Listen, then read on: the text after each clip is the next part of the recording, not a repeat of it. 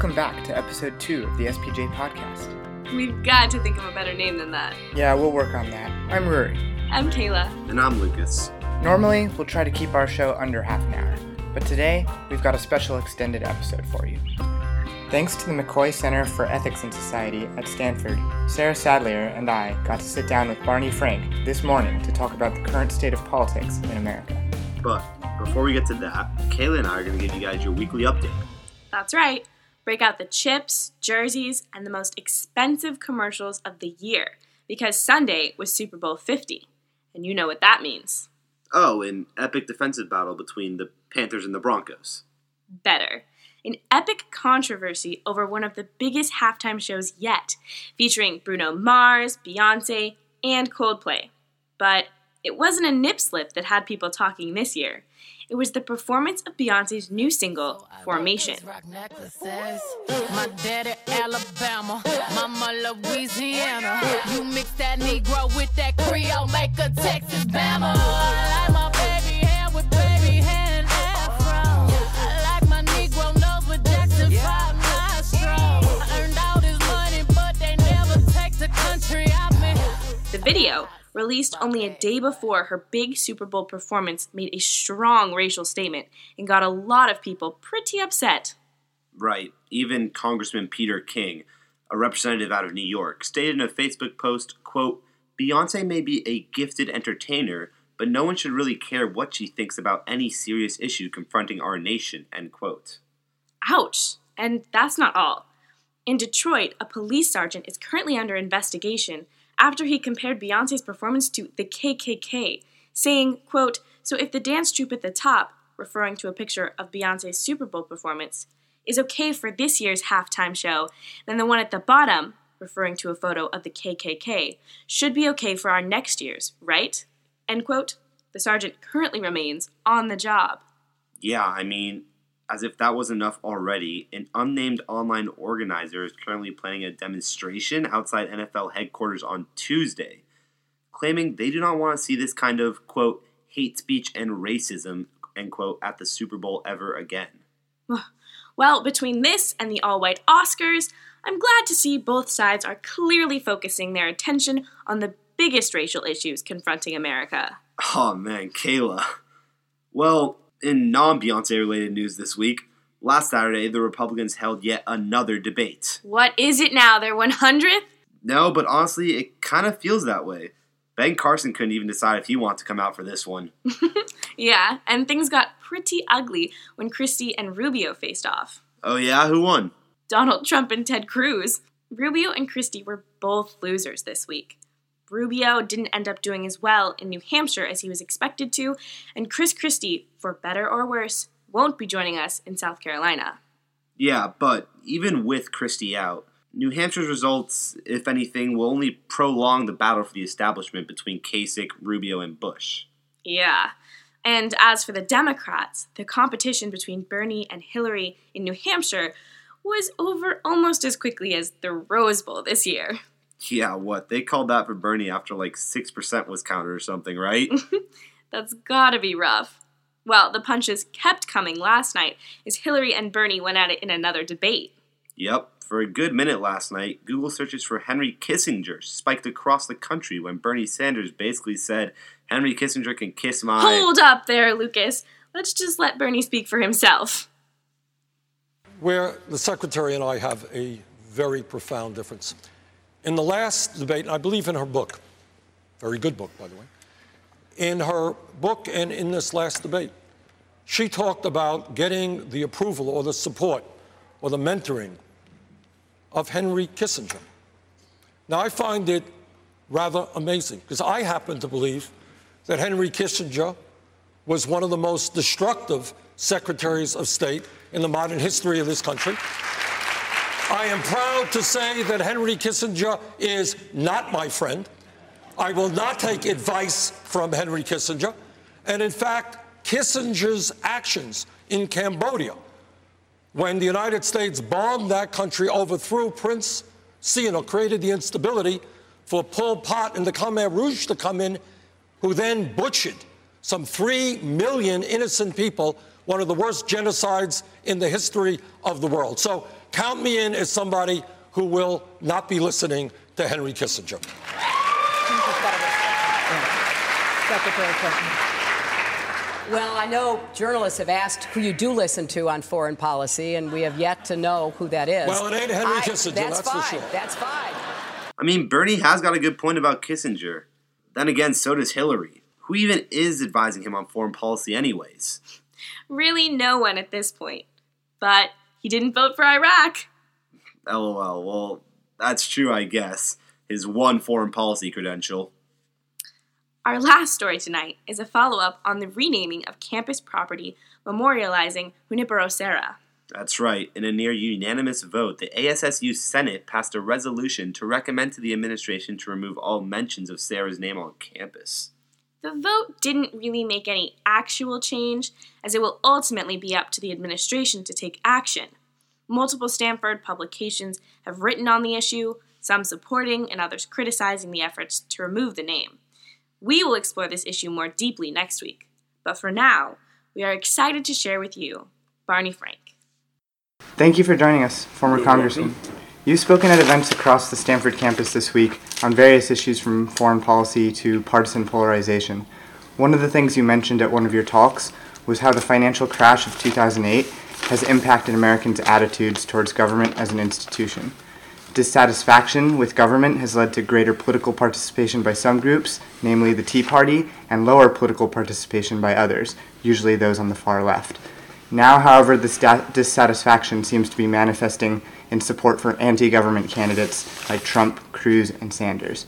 What effect do you think these candidates and the movements that have coalesced around them will have on American politics, even if those candidates don't win? That's a very good summary, and it is one of the things I regret, that the reaction of people on the right was to energize themselves politically, while too many on the left decided to demonstrate their unhappiness but not to participate. As to the current candidates, the first interesting thing is, and it's I think, frankly, kind of successful marketing on the part of Senator Sanders. He is by far the person in this race who is the most experienced government official. He went from being a mayor to being a U.S. representative and a U.S. senator. He's been in Congress for 25 years, and I am impressed by his ability to act as if he has had no responsibility for anything that's happened for the last 25 years. It is not that he did not want change. I know he did. But my problem, in part with him, is that he gives people the impression that change is easy to accomplish than it in fact is. He is somewhat critical. And if you listen to him, while he obviously is talking about Hillary Clinton, objectively he's really quite critical of Barack Obama and his record. And he generally gives people the sense that more could have been done. And the fact is that that's not true, and he was there. So on things like the Glass-Steagall Act or single-payer health care, he was there and voted for the alternatives to that, and while it is true he said he would have liked to go further, he wasn't able to. And I take that not as a sign of his lack of commitment, but that's how hard it is. I differentiate him in that sense from Trump and Cruz. Trump in particular, I mean, Cruz has at least a coherent, very right-wing approach. He has this paradox because to make sense out of Cruz, you have to assume that it's the government's fault that all the bad things happen, because his response is to tear down the government. Donald Trump's just incoherent. There's no pattern to what he says. He says, I'm going to make America great again without saying how. To the extent he gets specific, it is drivel. I'm going to make the Mexicans pay for the wall. I mean, it is depressing to me that so many in the Republican Party do this. I think part of what you see with both Trump and Cruz is the Republican Party regretting now, the leadership and the established figures, that they whipped up such hatred against Obama, because they now have a beast out of control for them, an electorate that's not being rational. On the other hand, I do think going forward, there's some benefit here for Democrats and liberals. I have a column in Politico, which I wrote while I was here at Stanford, that'll appear in the Political magazine on the 17th of February. For a long time, when you raise the issue of the unfairness of the distribution of wealth in America, when you said that too much is going to a few and not enough to average people, a very effective political response was you're engaging in class warfare. Barack Obama ran into that. At one point he said, well, we want to do a little redistributing of income, and some of you may not remember, you're younger, but a wholly implausible figure named Joe the plumber, except his name was not Joe and he was not a plumber, but that was how he got known, fought back, and Obama kind of retreated a little bit. Oh no, in America we don't worry about this, who gets which more. That's European, that's class warfare. The answer in America was, the answer to all that is simply to get more for everybody. There used to be a metaphor that people have stopped using because it's so patently untrue. The rising tide will lift all the boats, which was taken to mean that if you just have overall growth in the economy, everybody will be better off. And that was very potent. By the way, on the side, I advise people to be very leery of metaphors in politics, particularly in foreign policy, domino theories, et cetera, et cetera. And in fact, the answer to the argument, the rising tide will lift all boats, is very simple. The economy is not a tide and people are not boats. And if in fact, you want to stick with the metaphor, if the tide is rising and you cannot afford a boat, you drown, you do not rise. But that argument used to be very powerful, is now just, it's died very suddenly. I wrote my column in the form of an obituary. The argument that you should not worry about how things are distributed, but should instead only focus on increasing the overall pie, is not plausible anymore. But here's the problem. The Republicans, that goes necessarily against what they propose, because the only way you adjust the shares, you don't stop trying to promote overall growth, but once you recognize the legitimacy of concern over the shares, you are inevitably talking about public policies. In a sense, what you're saying is, not in a sense, what you're saying in essence is, if you leave the free market entirely to its own, the country will get richer, but a few people will get all that and most people won't. So you need public policies. The minimum wage increase, raising taxes on wealthier people. It has implications for the trade bill. It's by now, economists agree, increased international trade will increase the American economy overall, most agree, but in a way that's unfair to some and not others. People here in the Silicon Valley will make out very well because they are producing things that they can sell to the rest of the world. Although Mark Zuckerberg has just found that it wasn't quite as easy to sell to India as he thought it should be. But if you are in a more basic occupation, you're undercut by this. So I think going forward, I welcome the death of this argument that you should not be concerned about how fairly things are divided. And I welcome it also because it's going to put the Republicans at a disadvantage. Every public policy that would address this problem of unequal distribution is one where the Democrats will be for it and the Republicans against it, and arguing, one, that the distribution is really unfair, and two, that we should not do anything about it, will be hard for them to win with. Thank you for that response. In your recently published autobiography, Frank, you reiterated a point about being able to put aside important goals in order to achieve what you call partial victories.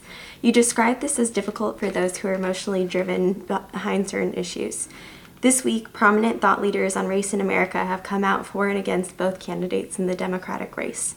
Charles Blow of the New York Times wrote about how black voters might come to expect disappointment no matter who is elected. What would you say to someone who doesn't believe, say in a general election, that there will be a candidate that will make real change on the issues that they care about? Well, I would hope Charles Blow was not saying neither one would make real change. It's one thing to say people will be disappointed because there will not be enough change. But people who say there will be no real change could not be more wrong. Let me give you an example. Had we not had Supreme Court justices appointed by Republican presidents as a result of elections, the Voting Rights Act would not have been diminished. I doubt that Charles Blow would say that it is unimportant that voter suppression measures are now unchallengeable. I really deeply regret this tendency of people who over-argue the case because it's self-defeating. If you tell people that no matter what happens in the election, it won't make any change, then you discourage voting. And your original question made the point. The right tends to vote in higher percentages than the left. And so I do not understand why anybody would say that. Let me leave aside race. People say, well, you're white. What do you know about it? I'm gay. I write in my book about the trajectory of public attitudes towards those of us who are LGB and now T, because the transgender issue was a later one. And there is no question there's been an enormous difference. Anyone who says there's no difference is just talking nonsense. Now, of course, there are things still to be done. Yes, there are people in parts of America unprotected by job discrimination. But, you know, there's a saying that I've always thought was very dangerous, even though it sounded good and made people feel better. No one is free until everyone is free. Well, if you believe that, no one will ever be free, because you are not in one fell swoop going to free everybody in the world, and you can make things better. So as to the notion that nothing that comes out of this election will help black people, it is nonsensical. Things can be better or worse.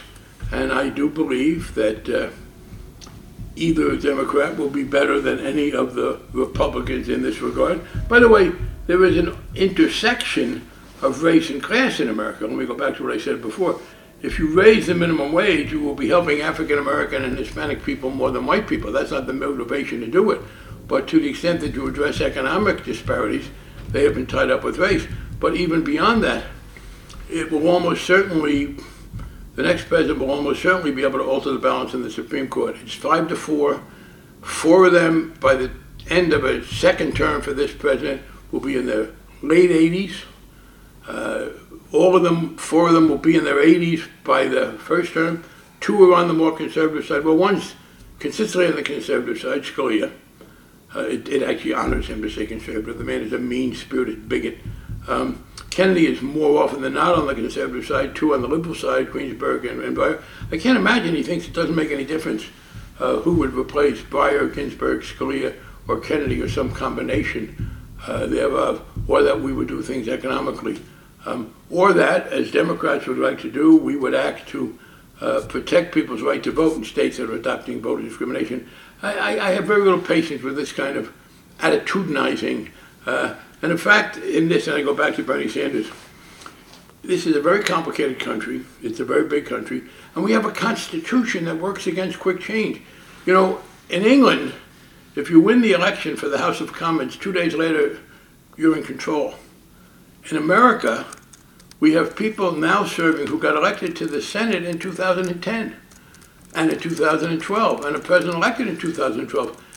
Because of what we call the separation of powers and the overlapping election cycles, it takes 2 elections in a row to win something. So, of course, you don't all do it right away. But again, yes, will some people be disappointed? And that's to be the last point. It's one thing to think you could have gotten more, but you shouldn't set your people up for disappointment. You shouldn't over-argue. And people who tell me that Barack Obama wasn't able to produce some policies that were better for African Americans and Hispanics are dead wrong. Yeah, and to be clear, Charles Blow did not advocate non-participation, only against the candidates, like you said, making lofty promises that are going to lead to disappointment. Oh, well then I apologize. You say this, in that case, I would say I very much agree with him. In fact, by the way, I think that Barack Obama did overpromise. I think Barack Obama's actual record is fine. I think he overpromised. I think he underestimated the degree of partisanship on the part of the Republicans. The one thing he said in 2008 that troubled me, I was originally for Hillary Clinton, but when she was the nominee, I worked very hard for him. But he said that he was going to govern in a post-partisan fashion. And I knew that wouldn't be possible because the Republicans' attitudes had so hardened, and I was afraid he would be taken advantage of by them. I think he learned pretty soon that that wasn't possible. And what I said at the time, that when he said he would govern in a post-partisan manner, I got post-partisan depression. Well, you mentioned the minimum wage in your last response, and that's one of the core platforms of Bernie Sanders' campaign.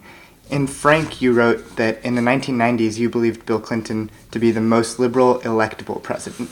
Now that you've retired, you've become a columnist for Politico, and one of your most read columns is titled, "Why Progressives Shouldn't Support Bernie Sanders." That column mostly focuses on electability grounds. You don't think a self-proclaimed socialist would be electable. so you support Hillary Clinton. However, while many Democrats might agree with you on that, when it comes to regulations on the financial sector, many believe Bernie Sanders to actually be tougher on Wall Street. Do you agree with the latter part of that statement, that Bernie would be tougher on Wall Street, because you've been reported to have advised Clinton's campaign when it comes to her stances on the financial industry? Several points. First of all, I do differ when you said raising the minimum wage is a big part of Bernie Sanders' campaign. That suggests that he's got sort of a monopoly on that. It's equally a part of Hillary Clinton's campaign. It's equally a part of what Barack Obama is trying to do. In fact, the last time the minimum wage was raised was under the presidency of Bill Clinton. So, no, there was no Sanders edge on raising the minimum wage, except that electability is the issue, because if you do not have a Democratic president, you won't get the minimum wage raised.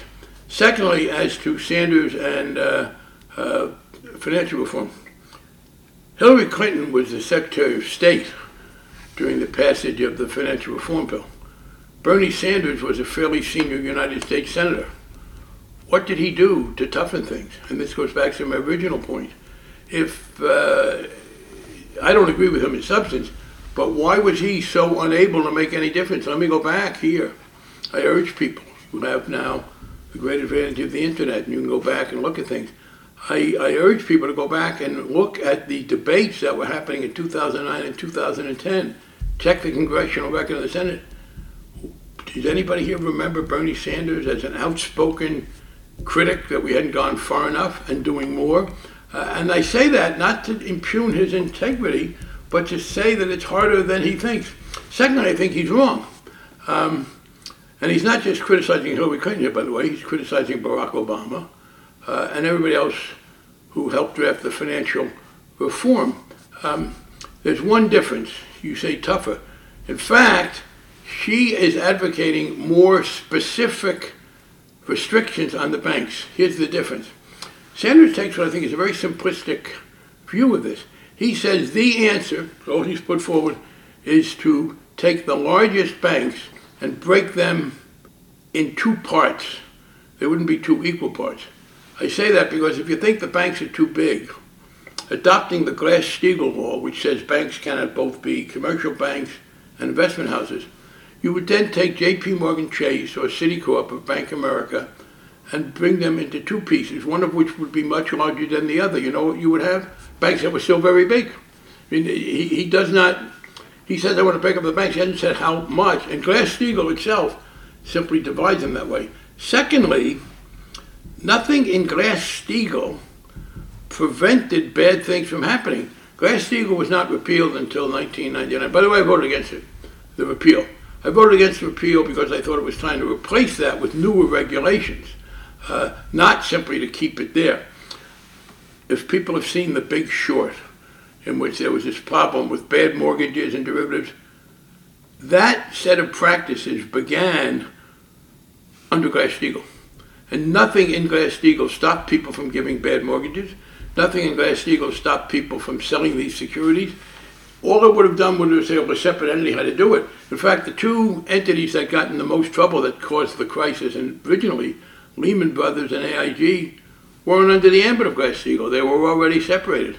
What Hillary Clinton is doing, she's being advised, some by me, but more importantly by a man named Gary Gensler, who was the chairman of the Commodities Futures Trading Commission, an obscure agency that does derivatives. He was one of the two toughest regulators we ever had. In fact, he got in some trouble with the Obama administration in a couple of cases because he wanted to be tougher than they wanted to be. And what she's talking about are things that actually restrict the practices of these institutions. Simply saying we want them to be done in two separate places and in no other way restricting the actual activity doesn't do very much. So the passage of the Dodd-Frank Wall Street Reform and Consumer Protection Act was signed into law in 2010. Critics on the left, including Bernie Sanders, argue that Dodd-Frank didn't impose sufficient regulation on banks to prevent future bailouts and corruption on Wall Street. In last night's debate, Sanders even said Dodd-Frank doesn't go anywhere near far enough. Meanwhile, critics on the right contend that it was too restrictive and harsh. If you could alter Dodd-Frank now, would you? Given the benefit of hindsight, is there anything that you would have changed when you were developing the bill 6 years ago, or was it the best that could be done under the circumstances? First of all, Senator Sanders was in the United States Senate when we passed the bill. I challenge people to go back and find him saying then what he said today. I know he is supposed to be the exemplar of integrity and honesty, but I think, all politicians are influenced by trying to win votes and change things. And I again ask people to say, compare what he said then when he was voting for the bill and not proposing many amendments. I know he's for Glass-Steagall, but he was not otherwise there. Secondly, I am not aware of any specifics where he wants to go further. And I'll tell you this, I disagree, and I don't think we should speak in an extreme fashion when he says the business model of the financial industry is theft. That is wrong. There are many, many people, it's a kind of a McCarthyism to smear everybody that way. And lending money for good business purposes is important. There have been abuses, and we have to go after them. As to the bill, there was one thing I would have done. I would have insisted that any loan that's made and is then sold into the market, that the person who is packaging and selling it has to retain 5% of the risk, directly relevant to what was talked about in The Big Short. Unfortunately, the law had to be weakened to get 60 votes in the Senate, and it made that optional with the regulators who did not take it on. So I would have preferred to do that. Other than that, what we have done is given great power to the regulators, so that while we do not automatically say every bank must be cut, not in half, by the way, it would maybe be 80-20 or 65-35, you still have these very large remaining institutions. As Hillary Clinton has pointed out, there is power for the regulators to say, you're too complex and you're getting in trouble, you must spin this off or that off. Stephen Eisman, who was one of the heroes of the Big Short, wrote an article in Sunday's New York Times that said, no, this bill is working very well. And I don't know what his specific criticisms are when he says it didn't go far enough. There is more power to do things. And I again would repeat, I think you would find Bernie Sanders saying very different things when he was running, now that he's running for president, than he said when he was a senator voting for the bill. And I again say, well, let me put it this way. It is true, you can describe someone as being not a true progressive because that person doesn't want to institute Glass-Steagall but prefers our way of regulating. Decided that trying to get single payer was undoable, so instead you go the way of the Affordable Care Act, accepts money from financial institutions and campaigns, and has a super PAC. If that's your criteria, then Barack Obama is not a progressive, because almost every criticism Bernie Sanders levels at Hillary Clinton, the exception of voting for the war in Iraq, fully applies to Barack Obama. And that's one of the reasons so many Democrats are skeptical. But I will tell you, I talked to among the most liberal members of the House and Senate. None of them are, two out of all of them are for Bernie Sanders. And part of the distress people had is that if you listen to him, Barack Obama didn't accomplish very much. If you dust off the financial reform bill as not meaning much, and you denigrate the Affordable Care Act, that makes it a little harder to defend the record Democrats take into this election. You also mentioned Hillary Clinton's vote on the war in Iraq. Yeah. Do you think that, given that voting record, that's something voters should be concerned about, given that Bernie didn't actually vote for the war in Iraq? If it was a pattern, yes, I voted against the war in Iraq. But you said voting record, that's one vote. There was this view in America, which fortunately is over, which was that if you're going to be a Democratic candidate for president, you had to look like you were tough on national security. Some of the most liberal members of Congress voted for that. Again, I voted against it, so I'm not justifying that vote. Joe Biden voted for it. John Kerry voted for it. You would be very hard-pressed to find somebody who didn't vote for it. If that was part of a pattern of always voting for war, it would be one thing, but it isn't. And I regret that people felt they had to do that. Look, anybody at the time who was thinking of running for president felt pressured to vote for that because of the pressure. They were wrong, but it is not, in my judgment, indicative of a fundamental difference. In your response to her previous question, you spoke of the difficulty of working with a Republican House for President Obama. But you served in Congress during the Reagan administration when gridlock didn't really pose the same problem that it poses today. Party members reached across the aisle and Congress worked with the president. Your former colleague Tom Allen wrote a book called Dangerous Convictions. In it, he details how the problem of gridlock in Congress today is not so much caused by the individual members of Congress's orientations, as it is a problem caused by the attitudes and behavior of the American public. By either not voting or voting for candidates based on ideological purity and consistency, voters reinforce the polarization that they see in Congress. You seem to agree with him on that premise. That said, do you think there's a future for bipartisanship with the Paul Ryan House and a potential Clinton presidency, both figures who, although in different parties, have disavowed ideological purity over action? First of all, I want to pay tribute to my former colleague Tom Allen, who was not only a very good member of Congress, but as the then member of Congress for Southern Maine, by inviting me to do a fundraiser in Maine in 2005 on behalf of an effort to sustain a gay rights bill that was being challenged in a referendum, was a direct cause of meeting the man who is now my husband. I met Jim at this fundraiser, so I thank Tom again, as I have done before. You know, they say no good deed goes unpunished, but this, if it were a good deed by me, was in fact rewarded. Secondly, he is right, it's the voters. And here's the situation. By the way, I would say this, and you're right about the Reagan thing. You could carry that record of cooperation across party lines much further. It stopped in 2008. If you read the books written by the Bush administration top economic officials, Secretary of the Treasury Henry Paulson, Federal Reserve Chairman Ben Bernanke, they are full of praise, frankly, for me in part and others. The Democrats in 2008 helped save the economy because Bush asked us to. Ironically, many Republicans have since been attacking the Democrats for working to do the things that the Bush administration asked us. This clanking down and ending of cooperation starts when Obama becomes president. And Mitch McConnell, the Republican leader, says our number one goal is to block him. And it's because the Republican Party moved very much to the right. And Tom Allen is right. You have to start with the voters. Why do we have gridlock? Let me ask you, would this be rational? Would it be rational for you to have voted for Barack Obama in 2008, and then in 2010 to have voted to give control of the House to people who hated him, and then vote to re-elect him in 2012, but then in 2014 give control of both houses to someone who hated him? Now, if any individual did that, you would say, boy, that's pretty stupid. You know who did that? The voters. I've just described to you the electoral outcomes. So the voters as a whole voted for Obama in 8 and 12, and for people who didn't want him to do anything in 10 and 14. Surprise, surprise, we have gridlock. Now here is the problem. In the past, as you're correctly implied in your question, we still could have worked it out. The Democrats, somebody said, well, you know, both parties have moved, true. The Democrats have moved to the left, I've been part of that, Republicans to the right. But here's the difference. It is not simply the ideology you have, but the extent to which you are willing to hold everything hostage until you get your way.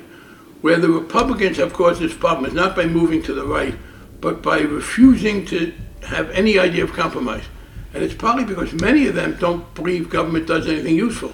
So if the government is disabled, they're happy with that. Democrats have a different view. But that really begins in 2009. It is fueled, but again, it's the public anger.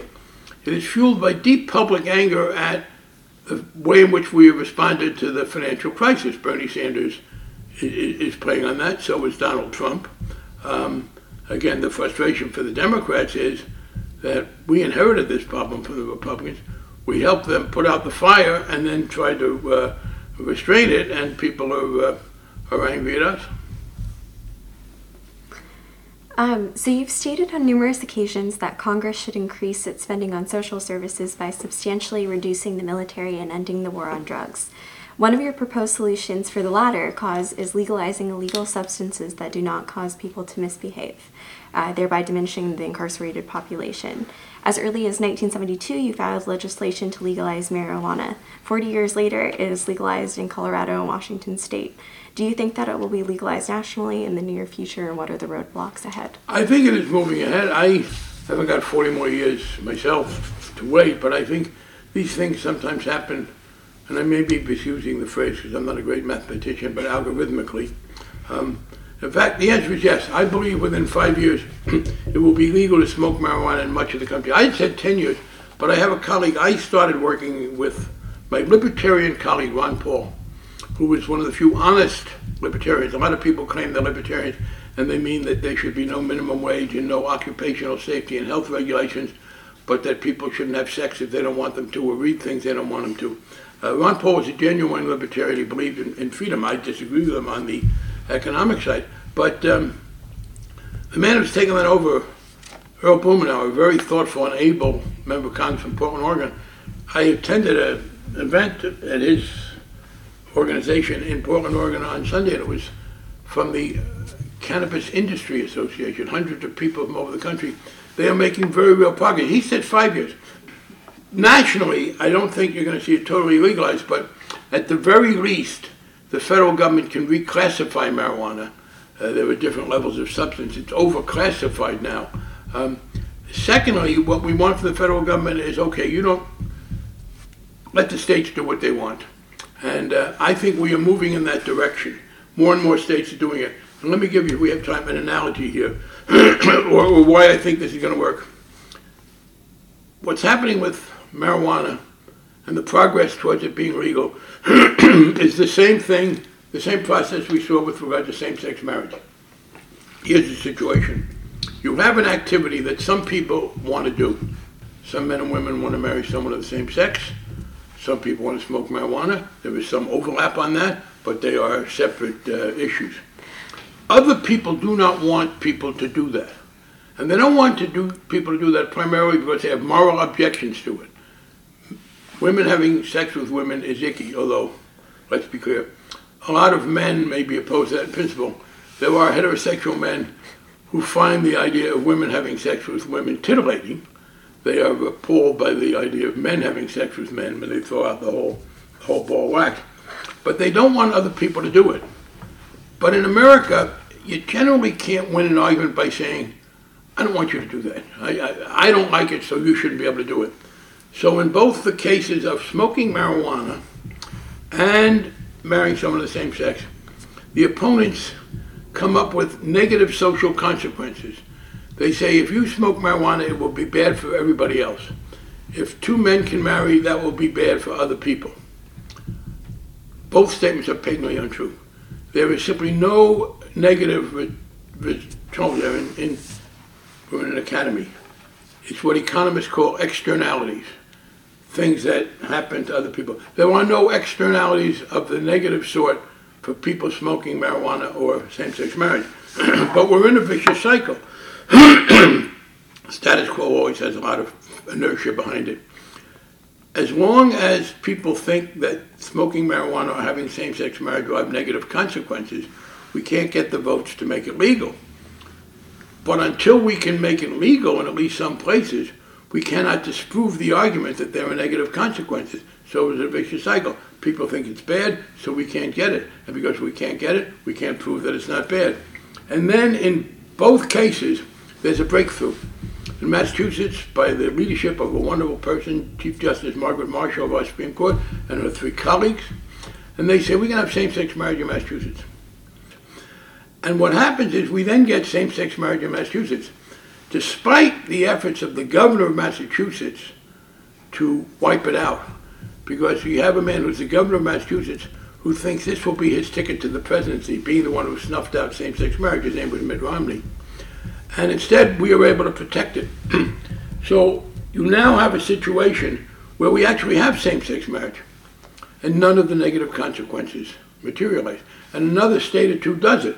And at first we lose some votes, but by 2010, it is undeniable that same-sex marriage in 7 or 8 states has no negative consequences. And then we're on a roll, so that in 2012, 4 states vote on it, and we win in all 4 states. Majorities are now for it.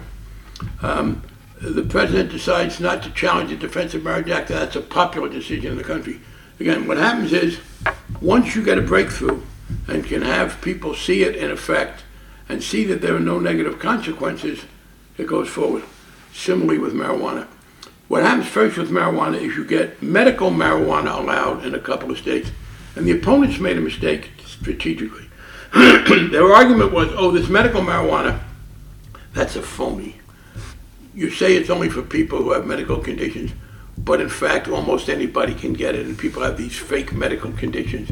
And I was asked at the time, because I was for medical marijuana, how do you respond to the argument that a lot of people, when there's medical marijuana, get marijuana anyway? And my response was, yeah, good. Because what it meant was they were, in fact, conceding that medical marijuana was the de facto legalization of marijuana in general, and where were the negative consequences? Just as with same-sex marriage, we got a few cases where people were going to ingest marijuana, and there were no negatives. And then came Colorado and Washington, and no, there were not children dying from marijuana-laden candy bars, and there were not emergency room admissions of people who had been freaked out, and there were not accidents on the highway. And that's why we're going to win it. In both cases, the experience with the legalization of marijuana in an increasing number of parts of America has been wholly benign. And then you get the conservatives joining in because you get the money saving. And the final one, and this goes back to some of what we talked about before, it's very relevant now that we're worried about police mistreatment based on race of African Americans, particularly to some of Hispanics. Racism in America has been substantially rolled back. It is at its worst in practice in the administration of justice, and in particular in the enforcement of laws that the society isn't serious about. People do not, I think, discriminatorily apply the murder statutes or the armed robbery statutes. They do discriminatorily apply the laws against drug use. And repealing the laws that criminalize drug use, not just marijuana, because the argument applies to cocaine and heroin, and I appreciate you correctly stated my view. We should not make a drug, a substance illegal unless ingesting it makes you likely to hurt other people. Unfortunately, the substance that causes the most damage, it's too late, that's alcohol. Without question, it is people who drink too much who do more damage to others. But it just didn't work in a free society to ban it. And that's why I think you're going to see, now, you won't see a Supreme Court decision because it won't be possible to argue that you have the right to smoke marijuana, the right to same-sex marriage for one basic difference. In the marriage case, you can make what we call an equal protection argument. One group of people was not getting the rights of others. With marijuana, nobody has the right. That is, there are people who are, clearly we understand now, for some reason, because of their birth, they want to have sex with people of the same sex instead of others. There is no definable class of people who want to smoke marijuana and not others. So you're not going to get a Supreme Court decision in favor, but you're going to get increasing political support for it. So you just mentioned that you've recommended that we legalize heroin and cocaine, widely considered to be more dangerous drugs than marijuana, or at least have more of an impact on the human body, as they've done in Portugal and Ireland and actually benefited from. So what are the prospects of this legislation being accomplished in the next 5, 10, 40 years, and what other solutions do you see? By the way, you have just helped me explain to some people why I was able politically to survive this position. You mentioned Portugal and Ireland. If you counted people of Portuguese and Irish descent, you'd get about 80% of my district. So that's why I represented more Portuguese Americans than anybody, and in fact more people of Portuguese origin than anybody in Portugal, because our districts are bigger. Southeastern Massachusetts, Fall River, and New Bedford, City of Taunton, are heavily populated by people who came to America from the Azores, the Portuguese islands, 1,000 miles west of Portugal. And two things I want to be clear. There is nothing dangerous about heroin and cocaine. Inherently, it is true that heroin in particular has led to violence. But people do not assault or rob other people because they have taken heroin.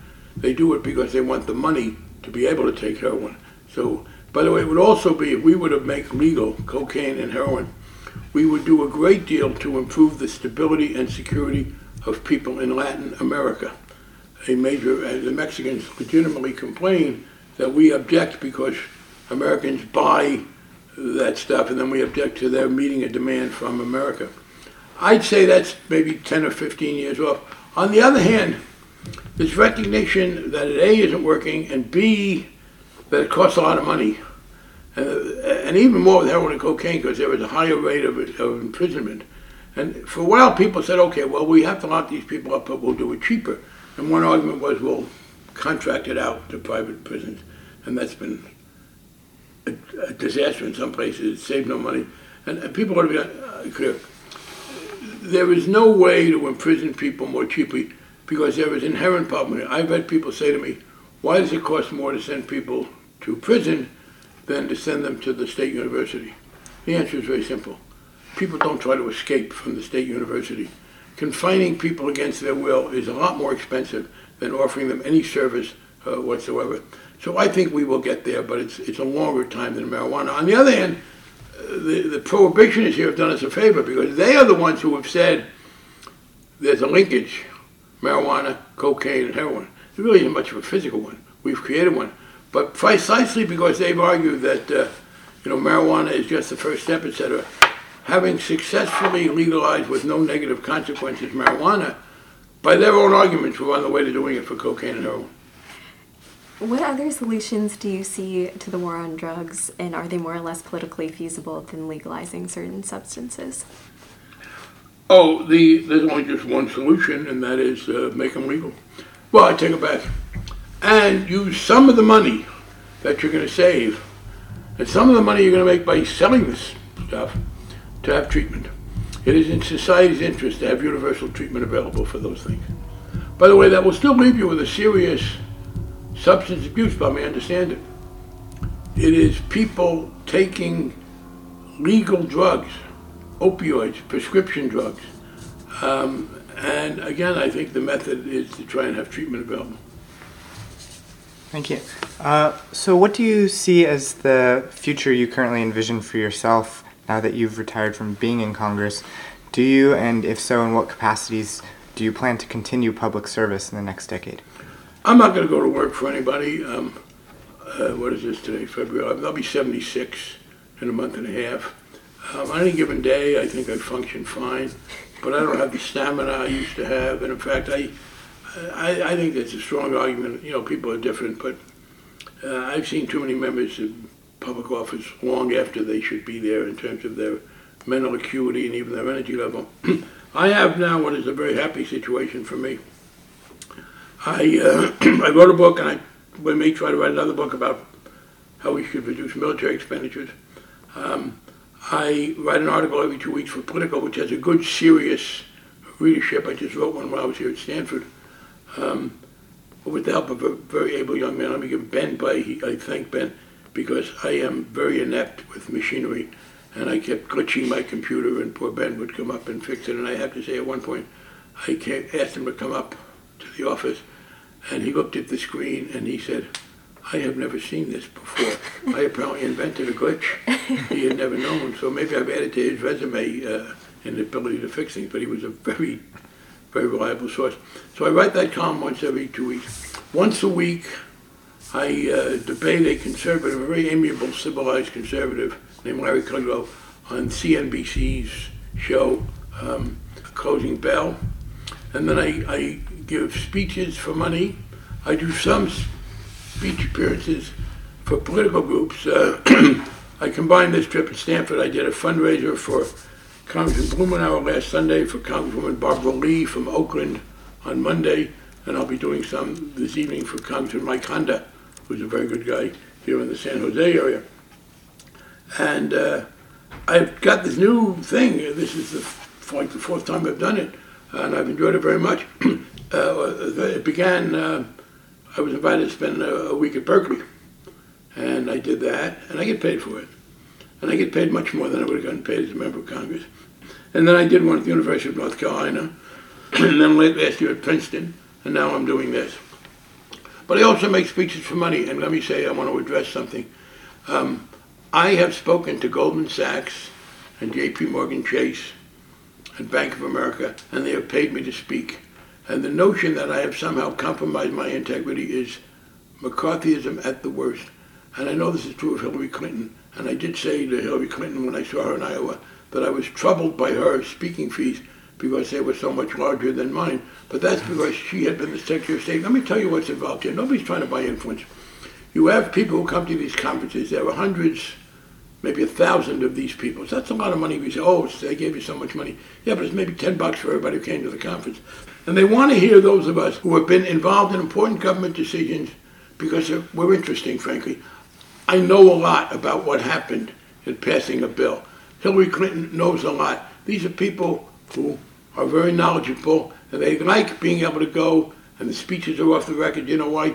Because they like to be able to go to their friends and say, you know what I heard that you probably don't know. And we are entertaining and instructing them. And they give us the money because that's an advantage. People will come to conferences who might not otherwise do it. And it is just the worst kind of McCarthyism to suggest that somehow they're doing that to buy influence. Well, since you mentioned the presidential election, you once said about the Democratic and Republican parties, we're not perfect, but they're nuts. Correct. In light of the current frontrunners... I have it on my car. It's a bumper sticker. Were you being too kind? Well, they have gotten nuttier. It now looks like it'll either be Trump or Cruz. That is unimaginable. But I say this, and I'm optimistic. And I do not think Bernie Sanders can win, and I think it'll be Hillary Clinton. And if it's not she, if something unforeseen happened to her, you see Joe Biden, who's a very able guy. And again, people just... you want to know how I am sure Sanders can't win? He was recently the subject of a very favorable profile on Fox News. Fox News is working very hard for Bernie Sanders. In fact, USA Today had a wonderful cartoon. It was a donkey, the Democratic symbol, wearing a Cruz button, and an elephant, the Republican symbol, wearing a Sanders button. But I think what will happen is this: if it is anybody other than Bernie Sanders, if it's a little more mainstream liberal Democrat, and if Sanders, it's unpredictable, I'll get to that, versus Trump or Cruz, we will win so big, and there will be such damage to Republicans, not just for president, but representatives and senators and governors. They will be so troubled by this that they will have no option but to fight back against the right wing. A lot of the mainstream conservative Republicans, Bob Dole, I guarantee you Mitt Romney's not happy with this, John McCain, but they're reluctant to get in with these Tea Party people. They fight hard, not dirty, but hard. And politicians tend to be risk averse. But if the Republicans are decimated in November because of their right-wing swing, their backs against the wall and they'll have to fight. Two analogies in the history. When Barry Goldwater was a Republican nominee in 1964, the most militants got what they wanted, and it was another disaster. And in 1972, when George McGovern was our nominee, it was just as bad. The two mainstream presidential candidates since the Depression in 1932, who got the smallest percentage of the two-party vote, were Barry Goldwater on the right and George McGovern on the left. And it is true that you can get a lot of energy for people, but the American people, and I don't think as angry as they are now, are ready to go quite there. But I think what you're going to see is a resurgence of responsibility of the Republican Party going forward. On behalf of the Stanford Political Journal, we thank you for this enlightening discussion. Thanks for listening. Join us again next Friday for your weekly dose of politics, news, and insightful commentary.